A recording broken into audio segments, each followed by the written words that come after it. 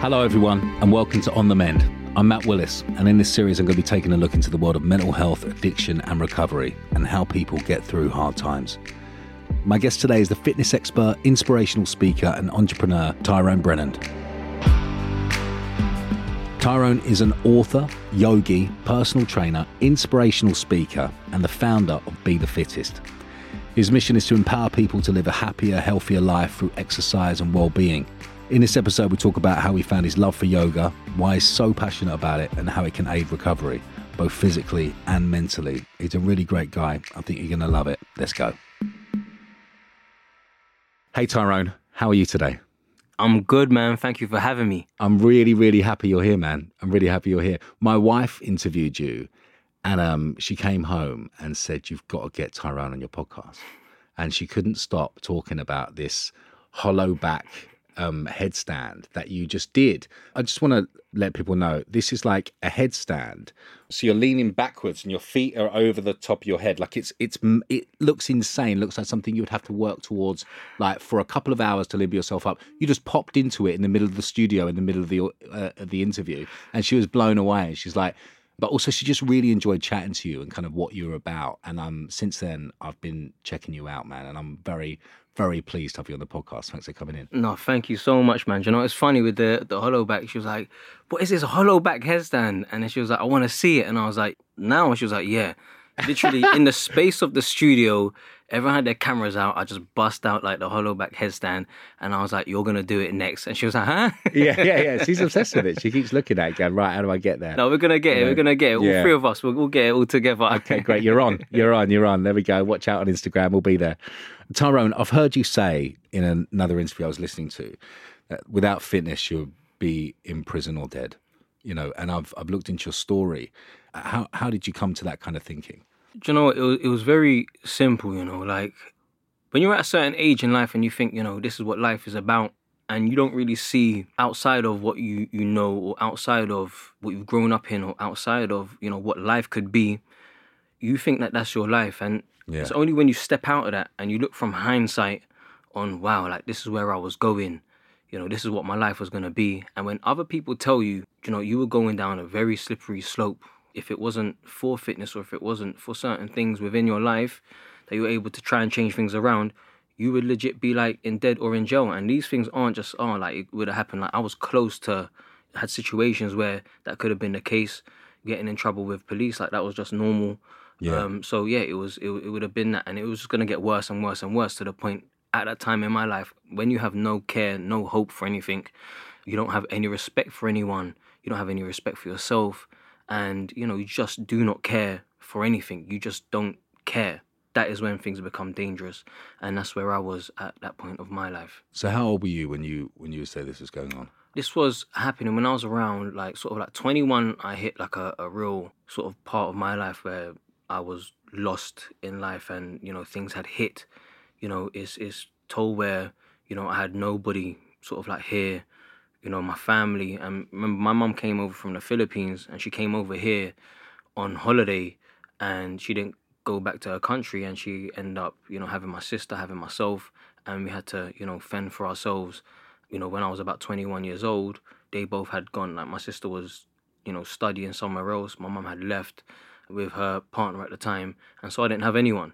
And you know, the people that I did have were the people that I grew up with, who were living their life through, you know, their community and the culture and environment that they grew up in. Yeah. And that's what we were surrounded ourselves in. And at that point, I was upset with life. You know, you're finding who you are. Like at that age of 21, you know, you get people that you look at nowadays on social media, and people are lucky that they have so many tools to figure out what they want. But when I was growing up, I didn't know. I didn't know what I wanted to do. I didn't know why I was here. I didn't know who I could trust, who I couldn't trust. You know, there was no purpose to anything. You don't know what you're good at. You don't know what you're not good at. You've had people telling you that you're going to be a failure in life. It's just so much at that time, and you're so vulnerable that I made choices in my life that wasn't good, and you know that led me into certain situations to where I was in probably like the darkest place of my life for sure. I can imagine that. I've been in these kind of situations myself, where you can get told you're something, or you can get told that is your life, and you can kind of get and you can't see a way out. you know, and it's not like it's easier to just settle into that life. It is the only option, you know. So it's like it takes quite a kind of a big bold move to kind of move out of that kind of lifestyle. When did you decide, and what was kind of the moment that you went, right, okay, I need to change my life? When I was growing up and I got into a lot of trouble, I remember being in a police cell and like they were telling me, Ty, my solicitor at the time was like, Ty, you know what, you're gonna get 15 years to life. And I was like, what? Whoa. Like I was like, huh? Like what have I done? I haven't killed no one. I don't know what's going on. Yeah. But you know what they were trying to take me for was, you know, got worse. And then, you know, it got to the point where I sacked him. I had another barrister come in, said same thing. And it got to the point I was like, damn, this may be my reality. Yeah. And I remember being around one guy who was so respected in there, and nobody could tell him what to do. Like this guy was, you know, he was already riding like some 25 years type of thing. And he was saying, do you know what, Ty, like you're a smart guy. Like why are you even in this position? Don't be afraid of work. Don't be afraid of following your dreams. He was like, I'm only here because I only know how to do this. You know, you're smarter than that. Go and do something with your life. Do something positive. I know you can do something. And I remember at that moment, he was the first like male figure. Yeah, I never had a dad figure. I never had no guidance. I didn't have anyone of authority to tell me, do this, do that. He was the first person who was so respected that believed in me, and he didn't even really know me like that. And the fire that he gave me and the confidence that he gave me, yeah, was like mind-blowing. And I was like, wow, if he tells me and nobody can even speak to this guy, then I'm going to definitely do something. And that's when I remember thinking, do you know what, there's hope. If this person can believe in me, and I know in myself, I'm not going to be a failure in life, and I'm not going to be a person that's just going to let me become, you know, another victim to what the culture will make you or what society tells you should be. I wanted to make that change. And from then on, mentally, the first step was mentally. I couldn't physically do anything, but mentally, you know, I wanted to make that change. I think you're so right. I mean, some people like, especially I find young men, they need so little encouragement, but that little bit of encouragement can go such a long way, you know. And I find that, you know, when I was young, there was none of that, you know, there was none of that. You can do anything you want to do. You can be anything you want to be. I mean, I've got kids now and I tell them that shit all the time, you know, but I believe it. You know, when I was young, I didn't believe that because I never got told it. And we need so little encouragement, but at any opportunity to give a young person that encouragement can literally change the course of their life. And that's all it is, you know, like growing up, you're so like, you're like a sponge, right? You take in so much. And normally what's so defeating is that a lot of the stuff that, you know, when I was growing up, the sponge that I was taking in was like negativity. You know, if you just have that little sprinkle of people around you that can be like, you know, you can be whatever you want to be. Like, you look at you in your eyes and say, you can be whatever you want to be. Follow your dreams, you know, do it. My mum was very adamant on me, you know, just from the way that she grew up in going to school, getting an education, you know, getting a good education. So you had to do amazing in maths, English, all of that, to then go get a good job and then, you know, live a normal life.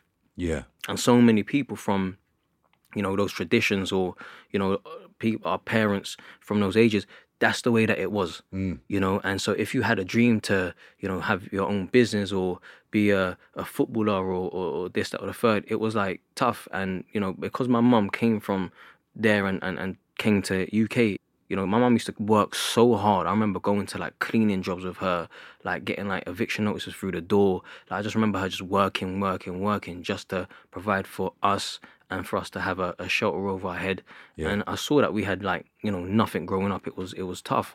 So she probably didn't ever think it was even possible for these things to happen. She couldn't hardly even speak the language of English when she came to the country. So, you know, it had to start from scratch, like literally like from nothing. So I'm kind of going back to your life, right? Mm-hmm. I'm thinking, right, you're in a really dark place, right? And everything seems negative.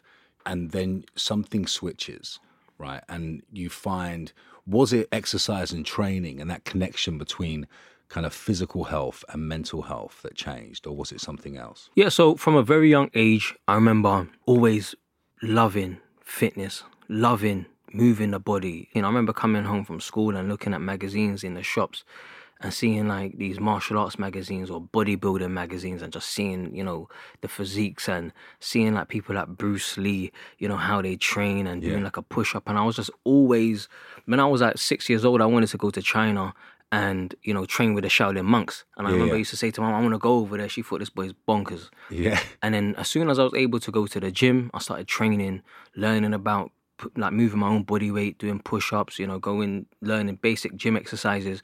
And that was something that I had a passion for. And in school, I wasn't that academically good. So I was, good at art. I was creative with that. But I was also loving like PE and those different, active subjects that you could do. It wasn't necessarily always just writing or learning numbers. For me, it was so much, into sport and into fitness. Yeah. And when I was about 14 to 16 years old, I started like training like, hard. I remember saving up as much money as I could. And at that time, when I was like 15, 16, I had no money. So I remember I had to, cut friends' hairs. So I remember I bought these clippers and I started trimming my friends' hairs for like, £5. And I ended up saving money enough to get like a bench from Argos, which cost about £35. Yeah. And I remember I set that up and I was able to do some exercises from home. Yeah. And that was the first time that I was able to start learning how to train. And I had that in me all the way through to those dark places.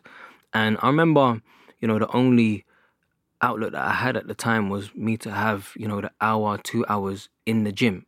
I didn't even do yoga at the time. It was just about training and releasing through exercise that I felt was, so important for my mental health at the time. Because if you check it, right, when I was in that situation of time, I literally was at a point where I didn't know what I was doing with my life. And I was surrounded in a place where everything was just dark. Everything was just negative. I was away from home. I didn't have people around me to support me. I didn't know what my future was going to hold. I had people there that were, around me that were like murderers or people on drugs or people that were, like ready to commit suicide. And that's the people that were around me at that time. Yeah. And, that's what life was looking like. And when you're surrounded by that, you become a victim of that. You become, if people find that easy way out for them, why don't I just follow the same, pattern? Why not just go down that same path? So, things were like super tough at that time for me because I was so young at that position and I had to go through so much. And I remember just thinking that my life is finished and I didn't know whether I wanted to carry on or not. Yeah. So what changed? What was when was the moment that you went, do you know what? No, my life is not going to be this. Because it's so hard, isn't it? Like when you're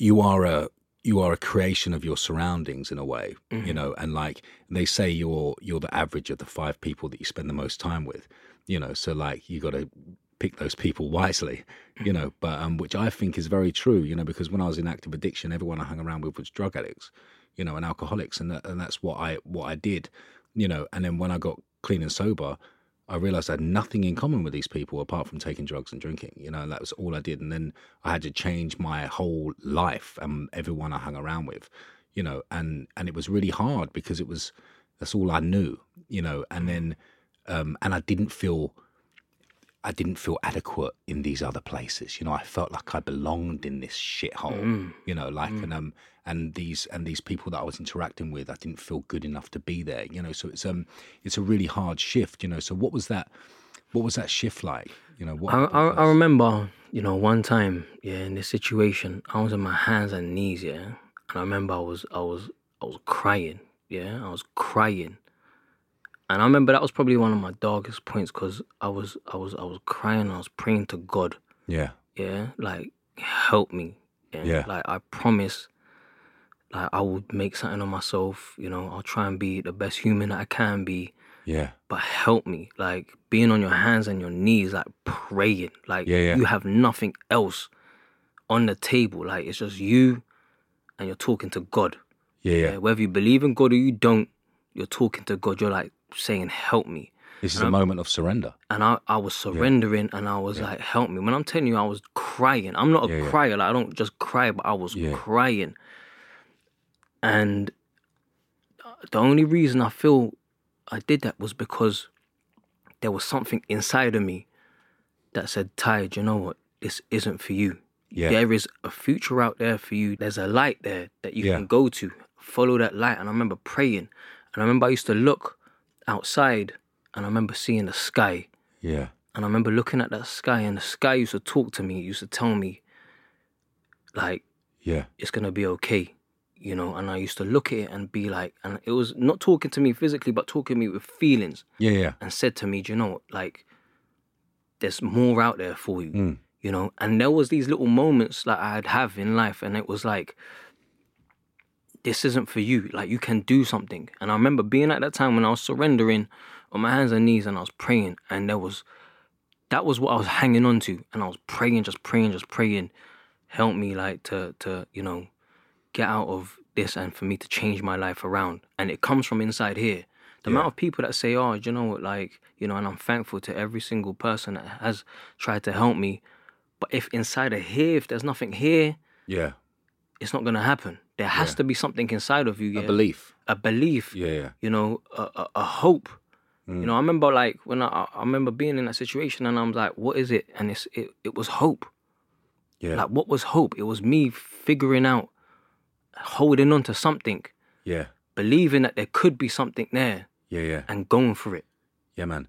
And that's so important, isn't it? Because I think we can see, you know, we can so easily be dragged into the victim mentality of like, oh, well, you know, this is the way it is, everything's fucked, you know, like you would act the same if you'd had the life I'd had, all this kind of stuff. But actually, none of that is true. You know, it just takes action. That's right. And that's what it's about. It's about action, and that comes from deep inside you, right? Deep inside. And you know what? Unfortunately, you know what? I've got friends that are heavily addicted in drugs now, to the point where, you know, and I all the time when I see them, and I remember I was you know, in Old Court one day, and I was walking to my car, and I saw one guy, and he was looking at me, and I was like, who's this guy looking at me? And I walked past, and he's still looking at me, and he walked past, still looking at me. He had a big beard, looked like he was homeless, and I looked at him, and he called my name, said Tyrone, and I turned around. I looked in his eyes, and you know, eyes never change. Your facial features can change. You can get fat, you can get skinny, you can grow a beard, you can have long hair, but the eyes always stay the same. Yeah. And I looked at it, and it was my friend from back in the day. And I said, bro, what happened? And he was like, I'm addicted to crack, bro. Like, this is my life. And I was talking, and he was one of the most cleverest in school. And I said, but he was the most cleverest in school. He was like, yeah, but you know what, like, it's hard. And I said to him, bro, you know what, you don't need to do this. You can come out of it if you want. And he looked at me and he said, Ty, I love it. And, you know, that made me realize as well, like, you know, there are some people who are in situations that they are happy where they are. And it's unfortunate to say, but some people, it has to have some timing to be like, you know, I've had enough. And some people, it's just not their time. And so if they don't want to stop, and sometimes you have to just force them out or try to do your best. But like, when people don't want it, it's so hard. I could have tried 100 times to try and get him out of that situation. Yeah. But I know that every single time, like, he loves it so much that he's just going to want to keep on going back. There has to be some sort of trigger or something to make you stop. We talk a lot on this show about rock bottoms and kind of like, and you talk about your time on your knees crying as kind of being a moment of surrender, you know, which I've had multiple times in my life, you know, where I've just gone, I have nothing else to give, you know, I need some help, you know, and help was given to me. But it always takes action from the person, you know, they have to be ready and they have to kind of want that, you know, and it's so hard. Like, you're talking about your friend, I've got lots of people who I would love to help, you know, and I just can't, you know, because they just won't take it, they won't do it, you know, and it's like, it's so hard because you're like, I don't want to leave you because you're gonna, you know, you're going further down a line, which is destructive. It gets worse and worse. It's worse and worse. But eventually, hopefully, there's two ways out. One, you find the hope and you find the strength and you find something that can drive you in a different direction, or you die. That's unfortunately the horrible realization of it. You know? But for you, it was there was a moment of change, right? And since getting clean and sober, I found exercise, you know, and I found training, and it gave me something which I never thought it would. It gave me purpose. It gave me direction. It gave me structure. I could see myself improving, you know, at something which I didn't ever think I ever would. I didn't think that was for me, you know, and it gave me something. How important do you think it is to keep yourself physically healthy? For me, it was, like I said, you know, during those times when I was on my hands and my knees, yeah, the only things that I would look forward to during that time and the only things that would help me to get through it was through fitness. Yeah. You know, through me being able to go to the gym and clock out. And, you know, for me, that was like a meditation for me, even though I didn't know about meditation at that time. Yeah. And at that moment, I didn't know how important it was for me. Only looking in hindsight, I realized, wow, that is something there that really helped me, you know, throughout the whole time. And it's been something that stayed with me. And when I was on my hands and my knees and I prayed to God, that's when things started to sort of like change around. And like I started figuring out, all right, cool, like what do I do in my life? You know, what is my purpose? What is it that, you know, will make me wake up and tick and give me a thrive for life? Yeah. And, you know, I started thinking about, all right, cool, I've always loved fitness. And people used to always say to me, Ty, you'd be an amazing sort of like personal trainer. And I had never in a million years would have ever thought about being a personal trainer. But I used to love it. I used to enjoy it. I used to love being around people, like seeing people progress, smiling, laughing, cracking joke, and working on something to help build you up, whether it's confidence-wise or getting even just a simple routine. Yeah. You know, I used to love it. And, you know, that's when I decided, you know, I wanted to, you know, start my own business in health and fitness. And that was the first time that I started thinking, do you know what? That light that I used to see and that purpose that I used to see, and for me to be able to, you know, do something where I can help people, yeah, was something that was a real sort of like fascinating, you know, compelling idea to me. Yeah. And I wanted to run with that because I knew how much it helped me. Yeah. Yeah. So it almost became something bigger than yourself in a way. You know, it was you, but it was also about getting fulfillment through other people. My brand, you know, because I initially like was thinking, oh, maybe I need to start my business and be like have a blog, you know, like, and I chose the name Be the Fittest, yeah, as the name of what my brand was gonna be, whether it was personal training, whether it was a blog. And then with the blog, I was like, it's cool, but I don't get that fulfillment of helping people. Yeah. And I thought maybe I'm gonna start Be the Fittest, and I had the tagline underneath that, inspiration for all. And what I wanted to do was inspire people and help them. And, you know, my reward was getting that fulfillment from seeing people change their life around. So when people approach me now for like training or whether it's yoga, I tell them, like, you know, this isn't just me, you just paying me for sessions or me just doing this. This is me helping you to literally like try and change your life around, try and change the way that you think, the way that you appreciate your body, the way that you move your body, and the way that you carry the schedule on. And then for you to then pass it down to your kids, for them to understand that, because there's only very few things in life here that we as humans, you know, that doesn't really, you know, we can all do it ourselves, that doesn't really take too much other than our time, and for us to be able to get up and do it, that has so much benefits physically and mentally, and that we can all do. Yeah. Yeah, man. I mean, I was listening to I'm obsessed with a guy called Peter Attia, and he said there is nothing on earth, not a pill we can give you, that gives you 10% of what exercise can do for you. Like Exactly. In health and wellness and longevity. There's nothing out there. Because even it's been proven now that nutrition isn't as important. You know, it is important, don't get me wrong, but like there's nothing on earth that can make you that can improve your lifespan, your health span, as important as exercise.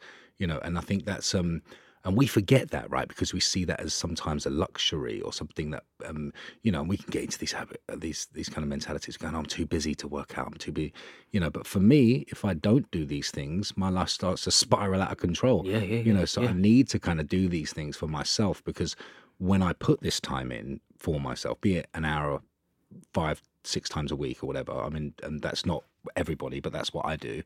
You know, if I do that, I'm a better father, I'm a better husband, I'm a better friend, I'm a better colleague, you know. I'm all these things, you know. So it's it kind of really helps me, you know. And I remember being in rehab and kind of and there was once a week we'd had to go to this park with this guy from the rehab, and we went to this like local park, and he made us play some kind of game like, I think the first time we played rounders, I was like, you got a fucking bunch of drug addicts on a field playing rounders. I was like, what is this?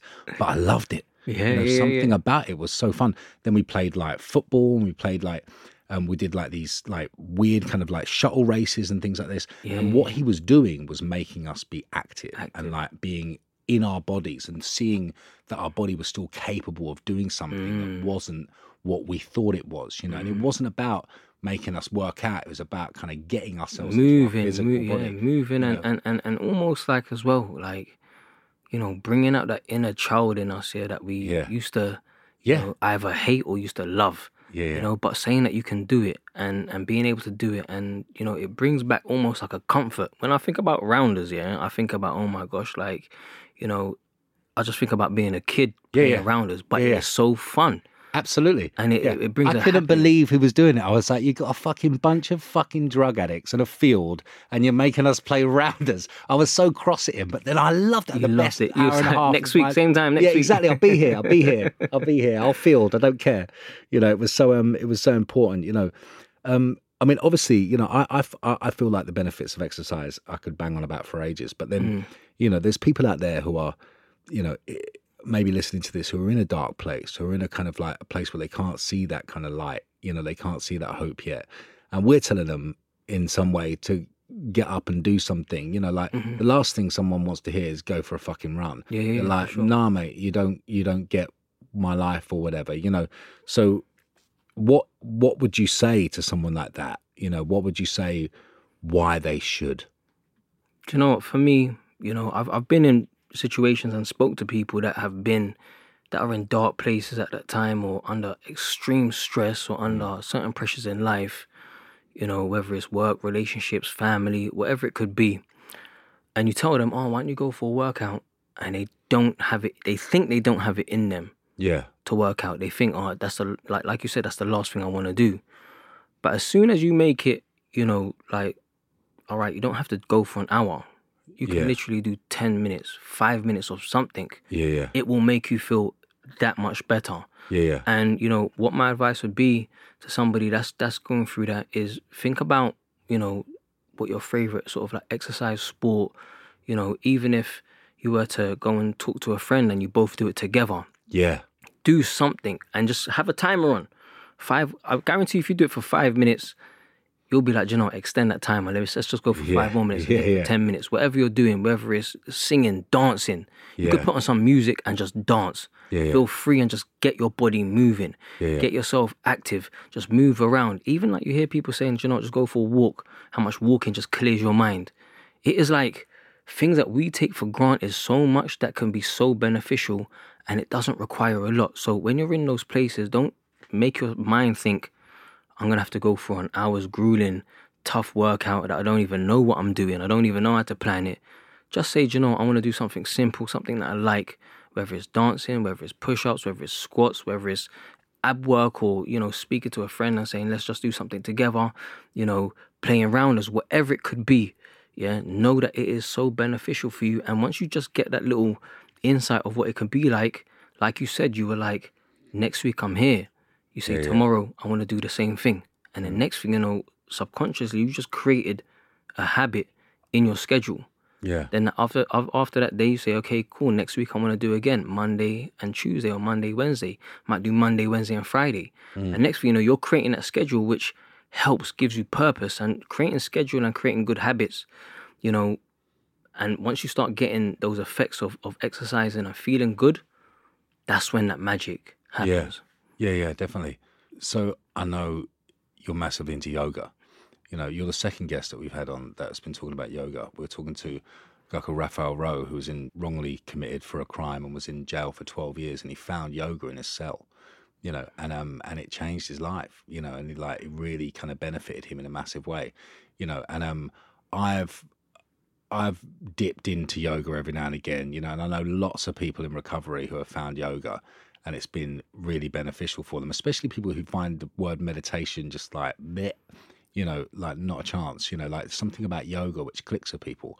You know, what was it? How did you find yoga, and what was it that it gave you? So the first time, you know, with yoga was, you see the time when I was on my hands and knees. It was during that dark place. My cousin came to to see me once, and she gave me this book Yeah. on yoga.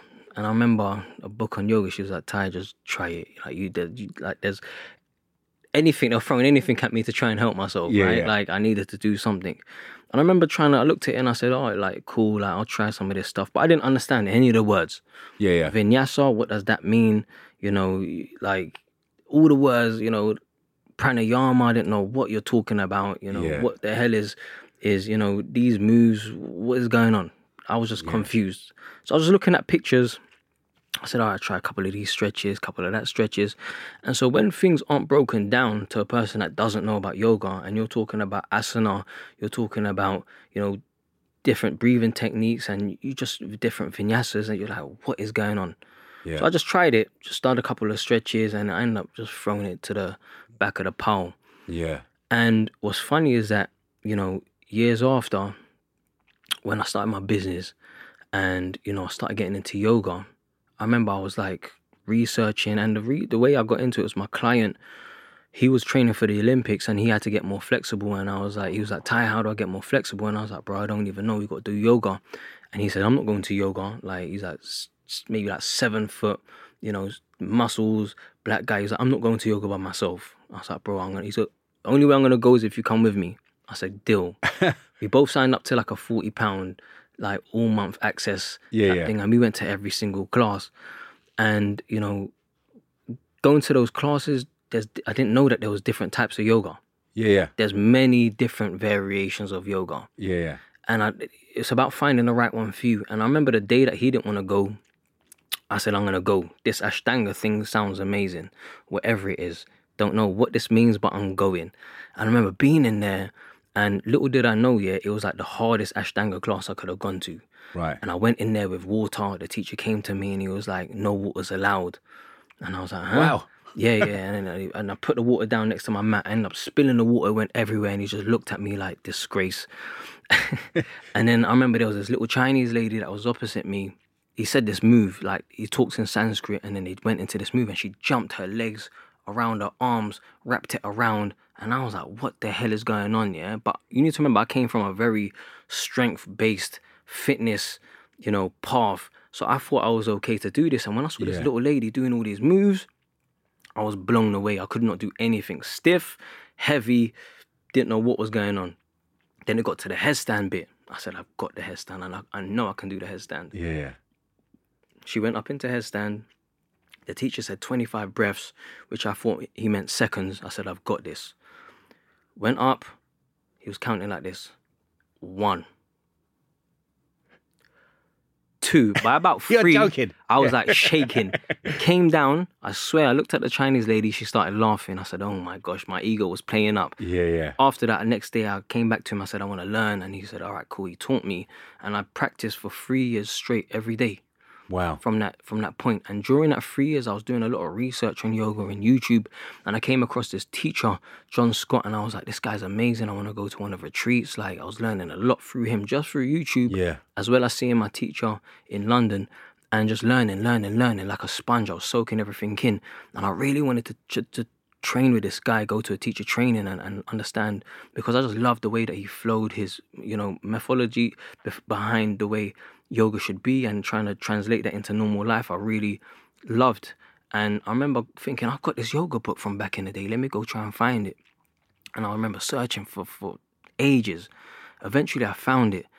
And I remember looking at the book, and the same author who was on that book is the same guy who I found on YouTube. Wow. Who I really wanted to go and meet. And I was like, this book was given to me like maybe like 7 years before. Yeah, planted some seed. Planted a seed, and I came back to the same guy. Wow. On YouTube, and it resonated. And that's how it eventually came. And what's even more crazier, right? I remember thinking when I was around like 7 or 8 years old, I remember going to a friend's house, and his dad was like a hippie yoga guy. And I remember him saying to us, and this only resonated with me like a couple months ago, and it came. Something triggered it, and it came. The memory came. And he was making us do headstands against the wall when I was about 6 or 7. And I remember so being there and feeling so amazed at like being upside down. He was talking to us about breathing. And so I feel like it's always been there in my life. Yeah. And after that time on the hands and knees, you know, it came apparent, and I started practicing. And at 3 years, no stopping, like 2 hours practice a day.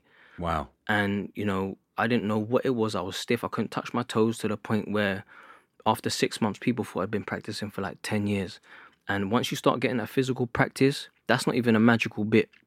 That's just like the physical being strong and trying to be fit, you know, but finding the internal side of the yoga is where that magic happens. And that only happens once you're able to practice and not having to think so much about those physical moves. Right. A lot of people, they get to yoga, and if you're a beginner, you're concentrating so much on the moves, which is a form of meditation. Yep. Yeah, you have a word in you know, the namas and yamas and the 7 limbs, the 8 limbs of yoga. You know, dharana, which is meditation. Right. Yeah? And you have to concentrate and meditate. Dhyana and dharana, and these are meditation and concentration. So when you're concentrating on these moves, the physical moves, you are concentrating and meditating on those at the same time. Yeah. And that's, even though you don't know it, that's a part of, you know, the 8 limbs of yoga. Yeah, yeah. Well, I suppose it's getting you out of your own head, right? It's like for me, I found that with any kind of breathing exercise I do, because like I tried to, like, when I first heard the word meditation, I was like, what? So just sit there and think of nothing. I was like, I couldn't do it. Like, everything in my head was going all over the place. But once I focused on my breath and all I had to do was that, I was like, oh, something. I understood something, and I was like, and you know, and thoughts happen, they come and go, you know, but you just return to the breath, and it was a game changer for me. So I think that's the thing that you're. So when you're saying that the magic happens when it becomes internal, what does that mean? So basically, like I said, at the beginning of my practice, I used to really focus on getting postures, which is called asana, correct? Yeah. So getting those postures right was the main thing. But once you start understanding and you're able to flow and not think about, you know, what you're doing, yeah, then you're able to concentrate on your breath. Yeah. Now, when you practice yoga, and at that time I was practicing Ashtanga yoga, and with Ashtanga yoga, you know, it's a set sequence that you do all the time. Yeah. So what that does is, you know, even though you might get bored over doing it for 3 years every day, it creates, you know, that habit of flowing. But because you memorize the practice, you just on the back of the head, you know what's coming next. Yeah. So you can then concentrate on your breath. Right. And when you're breathing in meditation, you're focusing on your breath, right? Your thoughts come and go, but then you return back to the breath. What yoga is that same meditation. Like the word asana, yeah, in yoga means the posture. Right. Yeah. But the original word asana means seat. Yeah. You see, when you sit down and you meditate, Yep. it's the same. That's what asana originally means. Right. So the original yoga is meditation. Right. But because people can't sit down and meditate for so long, it's such a hard thing to do, they brought meditation to a physical practice. So people say that yoga is a moving meditation. That's what it is. So the magic happens when you focus on your breath. So every asana, when you inhale, bring your hands over the head, you breathe. When you exhale, you breathe. When you jump back, go into chaturanga, you breathe, inhale, exhale. And you're practicing for like 2 hours just breathing. Yeah. And you switch off from everything else and you just focus on your breath. Yeah. And that's when the magic happens. So during those 3 years, you must have seen a change in your mental state. Oh, my mental state, that's when I changed the most. If you talk about, you know, the correlation between my business growth and my human growth as a person, you know, the time when I was able to just be happy with myself, that time was the best time. Wow. It was the most magical, amazing, best time. And the reason, like, not to say it's not now, but when you know from hindsight, like how you were before to then, nothing touches it. Yeah, man. Well, you've convinced me, man. I'm going for it. I'm gonna. No. I'm gonna. Hollow back headstand, yeah. Yeah, I'll be there, bro. I'll be there. You know, people in recovery of many different kinds can get kind of stuck in a kind of mindset of regret and kind of and resentment, you know, and that's a really hard thing to kind of get out of. You know, it kind of takes a bit of work. Like I've done lots of work on that, especially resentment, you know, kind of blaming other people, kind of like having these things that I could never let go of. I liked having them, you know, because and I felt like it put fire in my belly, you know, like that kind of like, fuck you, I'm gonna fucking prove you wrong, all that kind of stuff, you know. But actually, that's not healthy, you know. And actually, when I was able to let that stuff go, better things came happen. into my life, right? But and that's really hard, you know. So, do you have regrets about your life, and if so, how do you deal with those? So, you know, as a human, you know, for me, you know, having regrets, having worry, you know, having resentment, all of these things, you know, is quite a natural sort of like human nature, sort of like tendency to create habit to start always manifesting inside of you. It becomes quite normal. And I definitely have so many regrets. I've got so many regrets that I used to look back at the past, and it used to make me anxious. It used to make me worry. Yeah. You know, I used to think, oh my gosh, like that's happened. Like why now? And you start questioning now. Then you start looking to the future, and then it starts creating a whole whirlwind of different emotions and thoughts that you can't change. You know, so you know, and the biggest thing what it does is create worry. Yeah, you end up worrying a lot, right? And that's the biggest thing. Like you start creating worry that then leads to stress unnecessarily because you regret things or you just look in the past for things. And for me, you know, I used to do that a lot, and I just felt like more and more weight going on my shoulders. And when I do my meditations on like my workout with Tight Hub, you know, I have these different subjects, and sometimes it's about like resentment or it's about regret. And you know, I remember talking about it and having a story saying that, you know, if you imagine walking with like a backpack, and every single time you thought about resentment, regret, you know, or you know, have some sort of worry or stress, you know, you put, you know, a big stone with the words resentment or the words regret in that backpack. Over a week, the backpack gets heavier. Yeah. Over 2 weeks, that backpacks get heavier. If you think about, you do that for years. Yeah, man. That backpack, you are no longer going to be able to walk forward with that backpack. So what's the only thing you can do? You got to just let it go. Yeah. Once you let that backpack go, it's got all of those stones in it. Yeah. You're flying forward. Yeah. Do you get what I'm saying? You ain't got no stress on you. You ain't got no resent. Like, it's all gone. You've left that behind. And that's what I try and visualize when I start getting those feelings. And I remember when I was practicing, you know, it was okay. Yeah. I could look at anything that would happen and it's okay. Yeah. You know, it's okay. I remember stressing over my business, stressing over this, stressing over that. It's okay. Yeah. Yeah. What's the worst that's going to happen? Yeah, man. You know, as long as you're happy inside of you, you know, you got a family, you got loved ones, you know, all of us are going to face trials and tribulations in life. But until then, it's okay. Yeah. Well, that's the thing, isn't it? Like, because we do have that power to move forward. But when we live in that world of regret and resentment and shit and like that, you know, all that kind of stuff, it's so fucking impossible to kind of getting back into that. Yeah. It's impossible. It's tough. I found exercise in recovery, and I've taken it to extremes at times. You know, like I'm kind of trying to find some kind of healthy balance with it now. But do you find clients who come to you in kind of recovery from something, kind of needing some kind of guidance? It's really surprising to see how many people, right? They come to fitness and they come to me because they feel like they may have had some sort of, you know, addiction. They may have had some sort of eating disorder. They may have had some sort of trauma that they've gone through, and they come to fitness because they feel like, you know, it may be a way out. And what I've noticed is that, you know, people can very easily use fitness in a way to make it a new addiction. Yeah. Make fitness a way for them to stop having, you know, an eating disorder. Make fitness to be a cover-up for the trauma that they've gone through. Yeah. You know, using that fuel to fire and just being able to just like, you know, just hammer the body because, you know, you're in so much sort of like thought of the trauma that you went through. Yeah.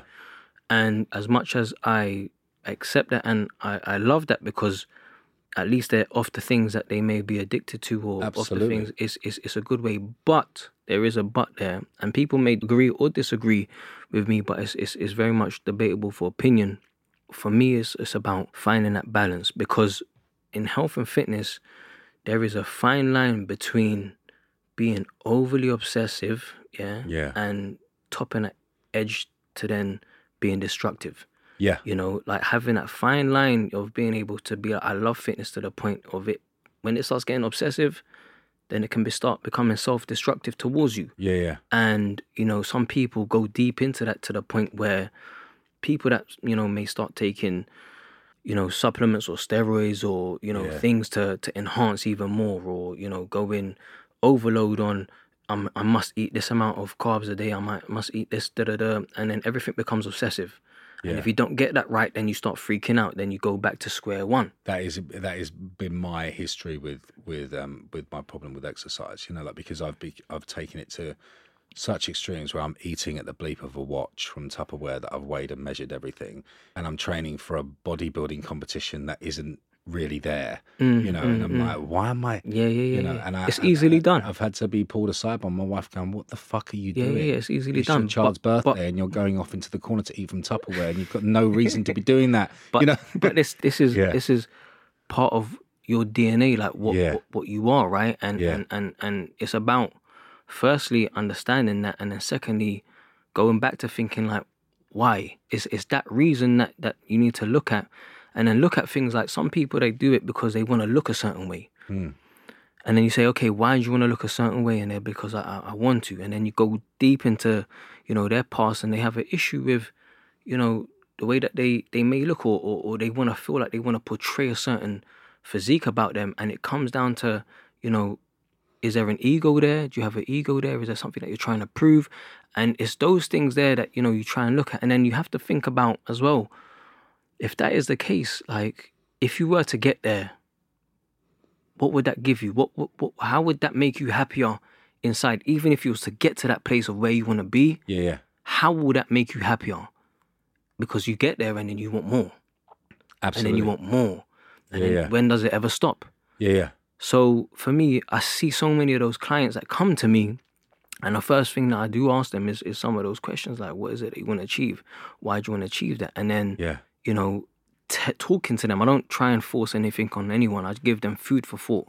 Yeah. Making them just think, oh, maybe he is right. Like, maybe that is the case. And having a balance on it. And if there are issues, because we all have these things that come up, you know, you might be into a training program and start understanding I'm really into this, and then being like, shit, I feel like this is going to take over me. Like, I feel like this is going to be the case. But if you don't open your mouth or tell someone, it just keeps on happening. So it's about communication and being open, being honest. Being honest with yourself and not living a lie is so important. Yeah. You know, and being free and having that liberty, because you know what, whether you know, have, you know, that issue where, you know, get to that addictive stage, or me, you know, overworking or whatever, we all are human. None of us are perfect. There is no perfect being on this earth. So anyone that thinks that I'm going to create this picture to become perfect, that is a fallacy, because none of us are. All of us have issues. All of us are going through problems, but it's about how we deal with them, how we think about them, and how we try to, you know, help each other is what counts.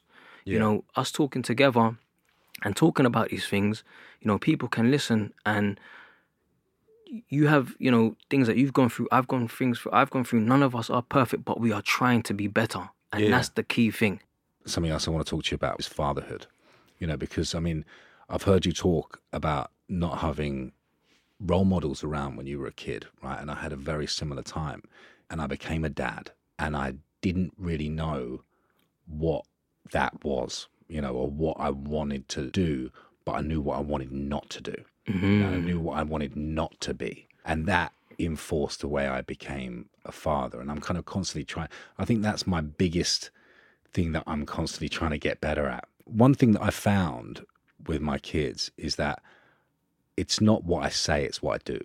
You know, like, I can say shit to them all the time, doesn't matter. But if they see me doing something, they copy it. They want to do it. You know, I've seen you working out with your daughter, right? And I had the same thing in my son. My son wanted a SIM card for his phone, right? He's got a phone. He didn't have a SIM card in it. He just used it for games and stuff, right? But he was going away for a camp with the school, and he wanted to have a SIM card because he wanted to be able to message and kind of contact us. And I was like, I don't know whether this is good parenting, by the way. Listen, there's no right or wrong. I was like, right, okay, I will get you a SIM card, but you got to do something to get the SIM card. And I was like, I want you to be able to do 2 pull-ups, because he was doing pull-ups with a band, you know, and kind of doing those kind of things, and like he was in the gym with me occasionally. I was like, if you can do, we've got 4 months, you know, I want you to do 2 dead hang pull-ups. It's achievable. You know, we'll work on negatives, we'll do this stuff, you know. And he was adamant. It's hard if you've never done a pull-up before. Yeah, it's tough. You're 10, and you're 10 years old. You know, it was really hard. You know, and I was getting really scared because it was like 3 weeks away, and he was on 1, and the second one was only like a quarter of the way up. I was like, no, you know, I really wanted to get in this thing. He was like, should I just be like, A for effort? I'll give it to you. Exactly. You don't know what to do. But eventually, 2 days before he went away, he cracked out 2 pull-ups. Wow. And like he broke down in tears, right? And we had the most incredible father-son moment. I was crying, you know, with him. And he was so happy because he'd done something that was physically really hard to get something he wanted to do. And it wasn't really about the SIM card in the end. It was about him doing it. And it was such a joyous moment between the two of us, you know. And I find that's something which I love about being a father. You know, it's kind of like they see you do something and they see what it gives you, you know. So do you notice that with your kids? Yeah. Having 100%. That's such a great story, by the way, you know, because I feel like it's so easy being a parent and just like, you know, gifting, there you go, here you go, you go, you know, because you feel like, especially for me, like when, you know, I grew up and didn't have anything. So for me, I want to give my kids everything, but then I had to stop that and be like, no, you need to understand what hard work means, or doing, you know, good things to enable yourself to get that. So that story there just shows as well, what's amazing is that he had the discipline to work to get it over that the 4 months time to be able to try and get it. And the reward, I feel like he'll understand now, you know, if I want something, I need to work hard to get it. You know, and that's an amazing sort of like story to have. But yeah, for my kids, for sure, you know, and being a father for me, do you know what's crazy? I still don't know my dad. I don't know who my dad is. You know, my mum came to, you know, the UK, had my sister, and my sister didn't know her dad either. But on her 21st birthday, he called the house, and I remember answering, and he was like, hey, is your sister there? And I was like, who's this? And he was like, it's her dad. Wow. And I was like, all right. And I called her. I was like, Nina, your dad's on the phone. And she'd never spoken to him. She never really interacted. But what I thought was, you're my dad. Why don't you want to talk to me? Yeah. And why didn't you say, it's your dad? Like, it's you know, your dad. Like, and I was like, huh? That was the first question. And then anyway, I found out maybe like about 4 years ago, my mum said basically, her dad isn't your dad. Right. You know, she's only your half sister. Like, you have a different dad. Yeah. And I was like, who's my dad? And she was like, I don't know where he is. And so I really didn't have no, you know, father figure at all. I remember having like my mum's boyfriend that came in for maybe like could be a year. And I remember when he left, I remember like looking out the window and seeing him like walk away. And I remember he turned around and he looked at me, like waved. And I remember that just broke me down. I was just like crying. You know, and I was just like so sad. And so I had that growing up in terms of like not having that real father figure, but certain people coming in and out. So, you know, that was the case. And I remember just feeling I'm never gonna let that happen to any of my kids. I want to be a father to my kids, and I want to be there. I do not want that to ever happen. And so, you know, being a father, you know, and I've got, you know, 3 beautiful kids, and I'm so grateful for them. And it's taught me so much, and it gives a different fulfillment. When I've got friends that are starting to have like their first babies, like I tell them, listen, man, like having a kid, especially for me, having the first kid was a girl. I really needed her to be there. I try and explain, like, it gives you this different purpose and this different love that nothing in life, can bring you. And it's the hardest thing to describe. And I remember talking to a friend, and he was like, I get it. But I could tell he didn't really get it. And when he had his daughter, he came back to me and he was like, bro, I understand what you're talking about. I get it. I didn't get it before. And it gives this different purpose of life, of, you know, makes you think about things differently. It makes you treat your life differently, and the way that you do things and the choices that you make so differently too. Yeah, man. Tyrone, thank you so much for coming on, man. No, man. Love, man. Thank you so much for having me. It's been amazing to chat to you. No, I you love too. how open you've been. Thank you so much, man. Thank you. I'm going to link to everything we need to find out more about you. People are going to want to check you out. So I really appreciate it. Have a fucking amazing day, mate. Thank you, man. I appreciate it. Brother. Thank you.